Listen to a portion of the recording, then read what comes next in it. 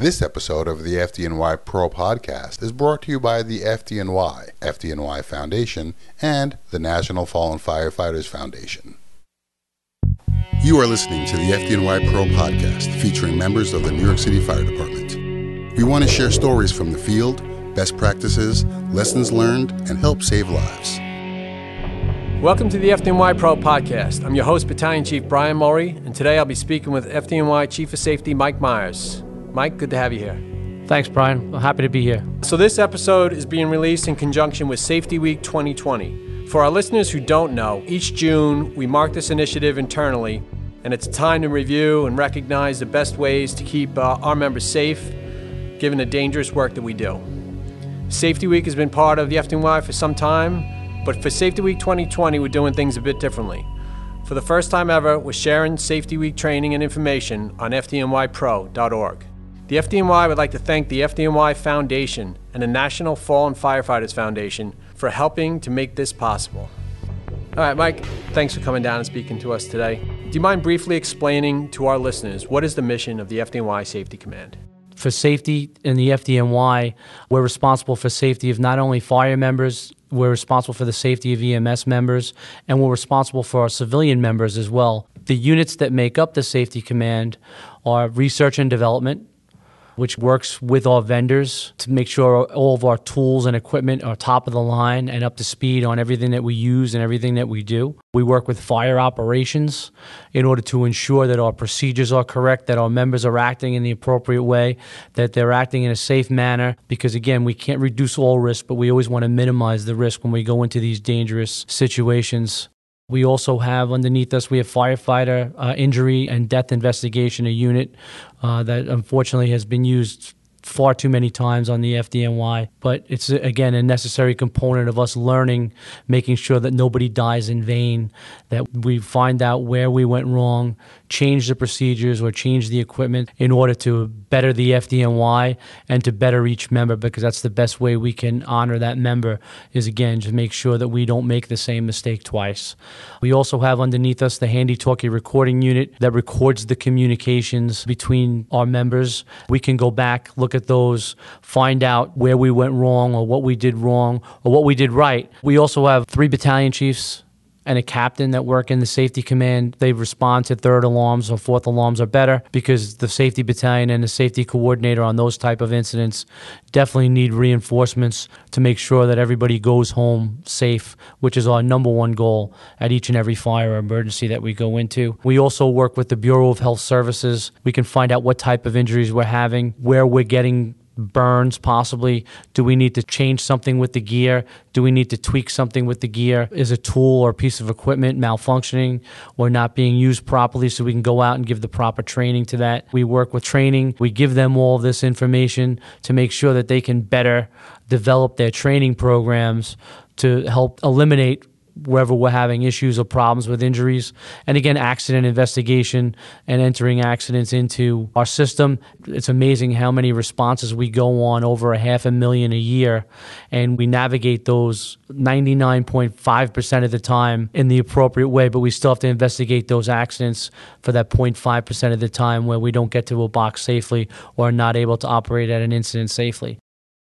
So maybe you could just talk briefly about the theme for this year in 2020. The theme for Safety Week 2020 is Get to Know Your Gear. And the reason that we picked that topic was, in the 3 years that I've come over to safety, from coming out of the field and coming out of Times Square, was that working with all the manufacturers as we're trying to get our next generation of bunker gear, get our next generation of breathing apparatus, get our next generation of tools and equipment, I started to realize that I have 26 years on the job, 29 now, and I've been going in and out of burning buildings, throwing bunker gear on my entire career, and I didn't really know how that bunker gear was working, why it worked, how it worked, what it would really protect me against. I just went into burning buildings and did what I was supposed to do, and I started to ask around to other members of my command and other members out in the field, and very few people could actually tell us what the bunker gear is made up of, how it works, and what it does to help protect them. So as a safety chief, again, as we try to educate those who work for us, and that way you can have knowledge is power as far as I'm concerned. And if you had the knowledge of how your gear worked, you might use it more responsibly and also know what the limitations of that gear were, just as importantly, just so you get yourself out of a situation before you get yourself into a situation. As I mentioned in the intro, this year for Safety Week, all the information we're discussing in this episode will be available on FDNYPro.org. I understand there will be 2 webcasts and a booklet produced by the Safety Command that folks can access. Can you talk more about what's being featured on FDNY Pro? Sure. We're going to help produce one EMS webcast where they focus on the EMS-related gear, and that has Captain Yoni Klein, who is one of the most knowledgeable members we have at Research and Development. And then we also have a fire webcast, which is done by Battalion Chief Chris Iser, who actually serves on the NFPA committee for bunker gear as the FDNY representative. So he's also incredibly knowledgeable about our gear. And then we're also producing a booklet, an informational booklet on personal protective equipment. As far as PPE goes, let's start talking about bunker gear and the PPE ensemble, as they call it. You talk about the importance of understanding your PPE. What does that mean to a firefighter in the field? Knowing how your bunker gear works when you're using it as one cohesive unit, right? We're able to protect ourselves from significant injury or burn injury, so you want to make sure that you have everything on and have everything fastened properly, and that will help ensure that you go home the same way you came to work and in the same shape that you came to work. We want everybody to go home at the end of the day. There's so much that goes into the design, right? It's got to be maneuverable, and it's got to provide the thermal protection. It's got to be durable. It's just really a lot to evaluate, I'm sure. Sure. Historically, it's actually pretty incredible. When I first came on, actually, bunker gear wasn't on the fire department. We just had the rubber boots, and we got issued a fire coat, as they would call it, when we came on to the fire department, and a helmet. Hoods weren't there yet. So now the whole ensemble has grown in a much safer and better way, and we've been able to eliminate so many burns and so many injuries that we used to have. We want you to make sure that you're wearing the correct boots. You have bunker pants on, your bunker jacket, your hood, and your helmet, and also your chin strap done. Okay. Well, I know you just went through a long process of evaluating bunker gear, so you'd be the guy to ask here. Let's talk about a few of the performance metrics they use while evaluating PPE. Let's just do 2. Let's do the total heat loss and the thermal protection performance. So the TPP, or thermal protection performance, right, that's going to be the ability of us to ward off fire and heat when we go into a structure that's on fire. That's what protects us, or it protects our skin from getting burnt. One of the most important components, believe it or not, every component is important, but one of the most important components is air in that ensemble, right? There's 3 different layers of that bunker gear that adds to our TPP properties plus air. So we have our thermal liner, which provides us 50% of our thermal protection. We have our vapor barrier, which provides us 25% of our thermal protection. And we have our outer shell, which also provides us 25% of thermal protection as well for us. Yeah. As we're going and in. I think the laboratory test, I was reading the book, it says it's in a laboratory and it's based on your bunker gear will protect you for 20 seconds in a flashover situation before receiving second-degree burns, right? Right. What you do is you take the TPP, whatever your total number is. The NFPA standard is 35. Our bunker gear is somewhere around 42, 43 when we first get issued the bunker gear. Believe it or not, when we wash it, the TPP actually goes up because everything is so tightly spun when it comes out of the factory. So the threads widen the first time we wash it. So anything we get issued, if we wash it one time, we actually increase the TPP on that garment to help improve their ability to not get burnt from that with the TPP. Talk about total heat loss also. When I talk about THL, it's the difference between when I played football in college and high school, when I used to wear a cotton shirt underneath my equipment, And by the time that you were done with a game, your cotton shirt would weigh about 1,000 pounds, or it felt like 1,000 pounds, and retain all that water weight. So now in the advent of performance-enhancing gear, bunker gear is also coming along scientifically with that, and they're also now measuring what is my heat loss, because if I have something on that just protects me and doesn't allow me to breathe or doesn't allow that heat to escape, I'm going to have a lot less operation time. My performance is going to decrease a lot more quickly. So we want to have that exchange of protection, and we also want that heat to be able to escape from your body so you're able to perform for longer periods of time without injury. And because we all know injury happens when you get tired or when you get fatigued. All right, while we're on bunker gear, let's talk about some of the limitations with the bunker gear our firefighters should be aware of. First off, just how about steam burn vulnerability? So steam burn vulnerability. So one of the things that we've found, again, and I didn't realize we did this, why did we use a straight stream nozzle instead of a fog nozzle when we're operating? The reason that we use the straight stream over the fog nozzle is the fog nozzle creates a lot of droplets that go out into the air. We have the vapor barrier that's in between our outer shell and our thermal layer. And so what happens is that vapor barrier allows, because of that THL, the ability to breathe, it allows vapor to come from your body to escape to it has to transmit back and forth. So the more steam that's in the air, the more likely the firefighter is to take a burn on their skin, because steam can pass through that vapor barrier where water droplets are too big to pass through that vapor barrier. So that's why we use the straight stream, because it creates a lot less steam in the hostile fire type of environment. Yeah, in turn protecting the engine firefighters in a high heat condition, right? Exactly. How about explain compressive heat resistance? So compressive heat resistance happens, again, when we talked about that barrier before, how air is such a vital component, right? Wasn't it 50% the air barrier? Oh, it's not 50%, okay. So it's like so air is in each barrier. Gotcha, okay. So but it's a major component of the protection. Which is a major component of the protection, right? The more air, which is why we layer up, right? In the wintertime, when protecting ourselves from the cold or anything like that, if we layer, what that really does, or you put an extra couple of blankets on when you're laying in your bed, that puts a couple of extra layers on you, which traps more air and warms that air, which helps warm you. It's not just the blanket. So it's the same thing with our bunker gear. Unfortunately, what happens is when we put a SCBA on and we have the straps, or if we're bending onto our knees or moving our arms, we're compressing that air, and the air movement is moving away from our body. So therefore, reducing our thermal protection, and it has the ability now to get a burn to us where we wouldn't ordinarily get one if it wasn't compressed. So sometimes you end up with burns on the knees, advancing. Right, exactly. The classic case of that would be like the engine firefighter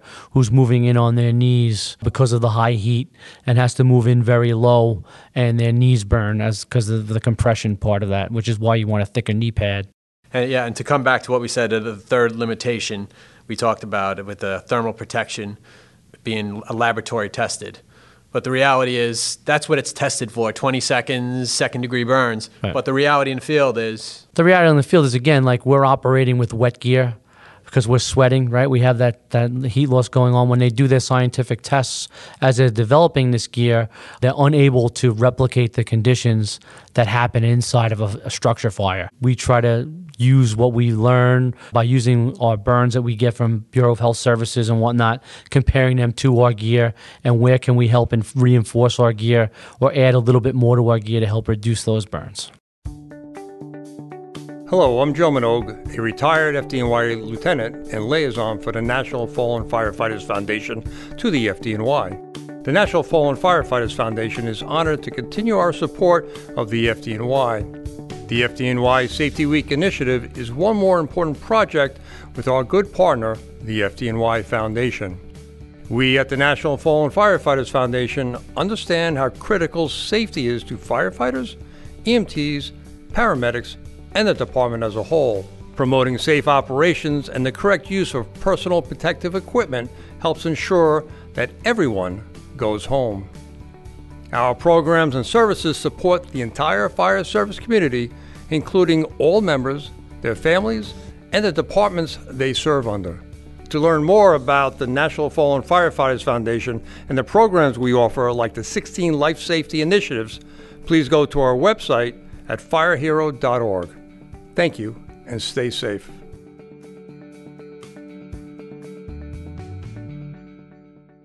Let's talk about using the gear. Let's talk about the different parts. Suspenders, you say, are a big part.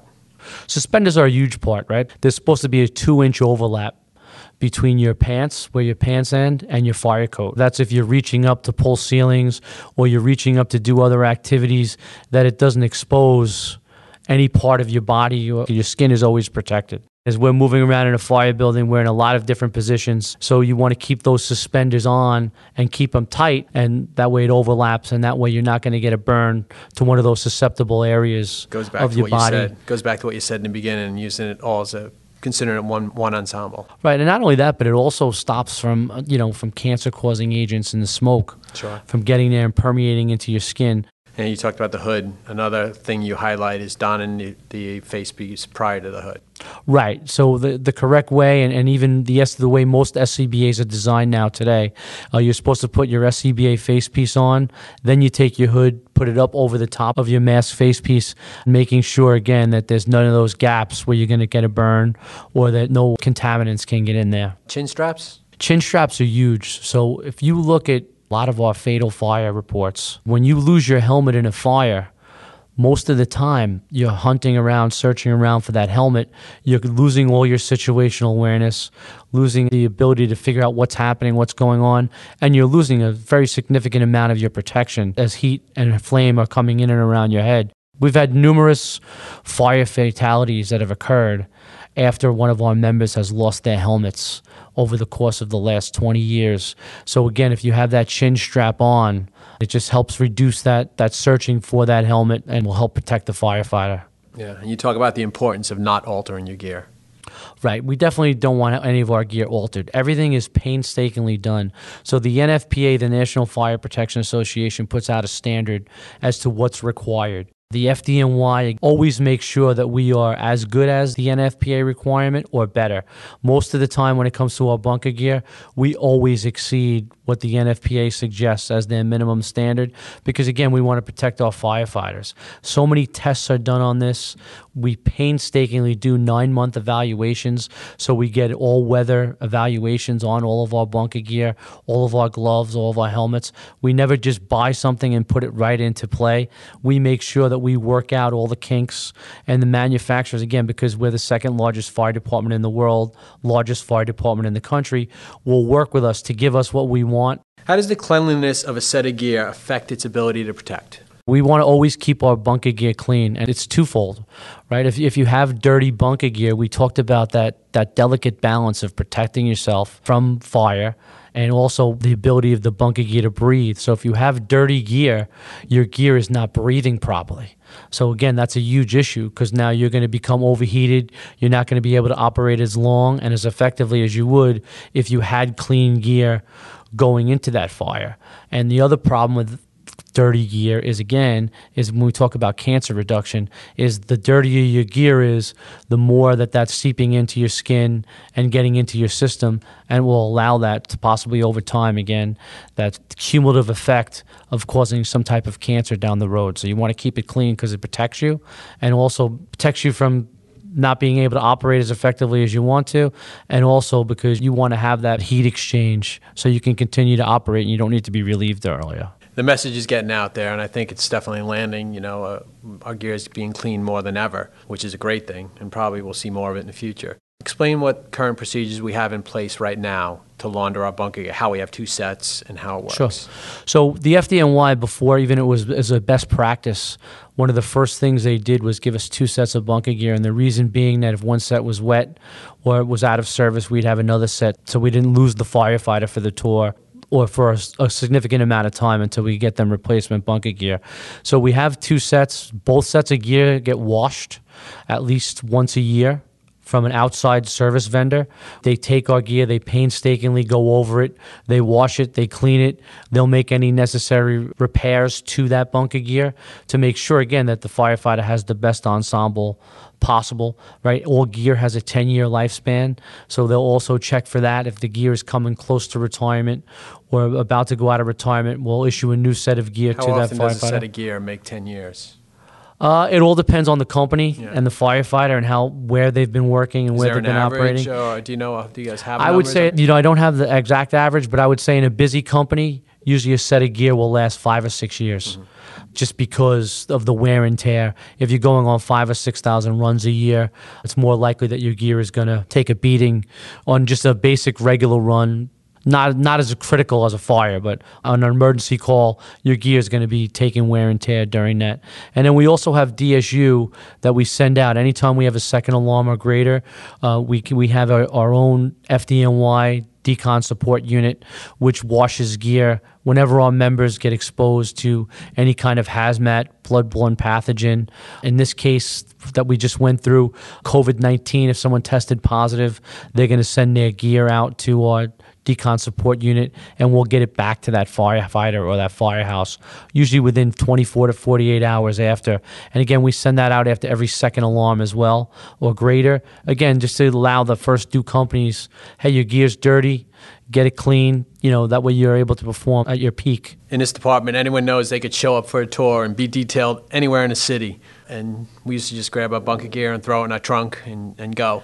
Talk about how we encourage our members to transport their gear now and some of the benefits of that. Sure, absolutely. And Brian, it's interesting you say that too, because I always remember back after the terrorist attacks on 9/11, I used my own personal vehicle going back and forth to the World Trade Center site when I was working there with my gear in the back of the car. And my daughter at the time was 1. I'd be driving around there. You could definitely smell it, the gear in the back of my truck as I'm driving around my 1-year-old. And if I could do anything over in my life, I would probably switch that scenario out where I would have left the gear on scene or bagged it, which is why it's always so important for me to tell that story, because we have gear bags that we give to firefighters for their details, or if they're going to the fire academy and they need to bring their gear, to put it into a gear bag, make sure that we zip up that gear bag, keep it contained in that bag so that you're not polluting your car, polluting your environment in the car.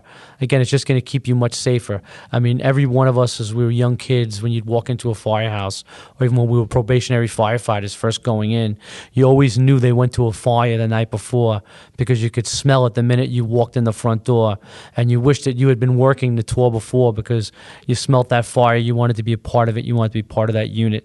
So just that alone should tell us that it's there, the threat is real, and to make sure that we transport it in the safest way possible. That's to put it in its gear bag and put it back into its gear bag when we're going back home, not just to carry it loosely. Yeah, good information.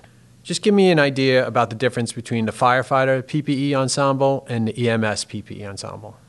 Sure. So the firefighter ensemble is made to be a structural firefighting gear. The outside has some thermal protection, the outer barrier, and it also is designed to protect us from rips, tears as we're going around corners, as we're stretching. So against abrasion, right, you have the vapor barrier, which again allows the heat, no vapors to get in, but allows the loss. And then we have the thermal liner.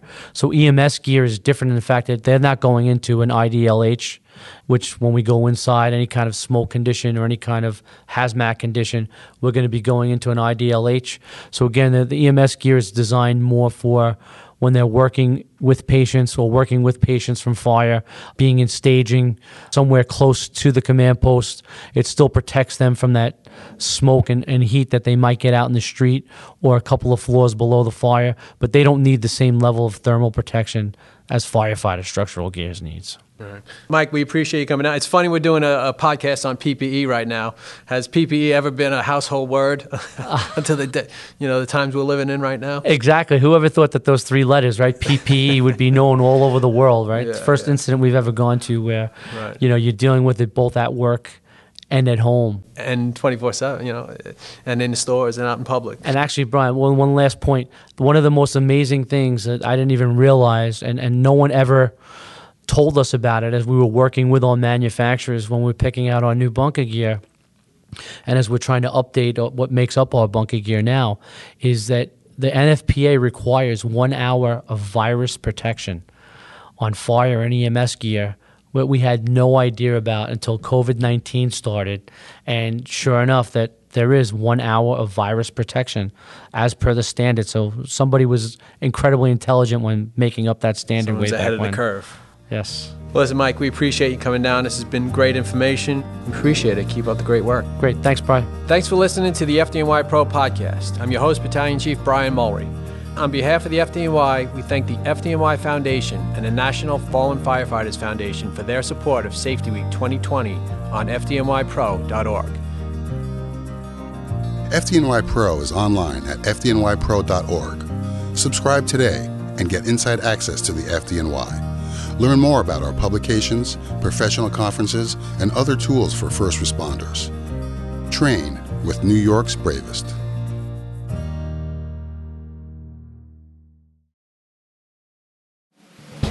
"24 hours a day, 7 days a week, 365 days a year. And when seconds count, the men and the women of the FDNY are there for us, to protect us and keep us safe when the unthinkable happens. No matter the challenge, no matter the danger, our firefighters and EMTs serve with honor, dedication, and bravery. New York's bravest are there for us. Let's be there for them. Your support of the FDNY Foundation ensures that the world's best fire department has the world's best training, equipment, and education. Go to FDNYFoundation.org and help New York's bravest save a life today.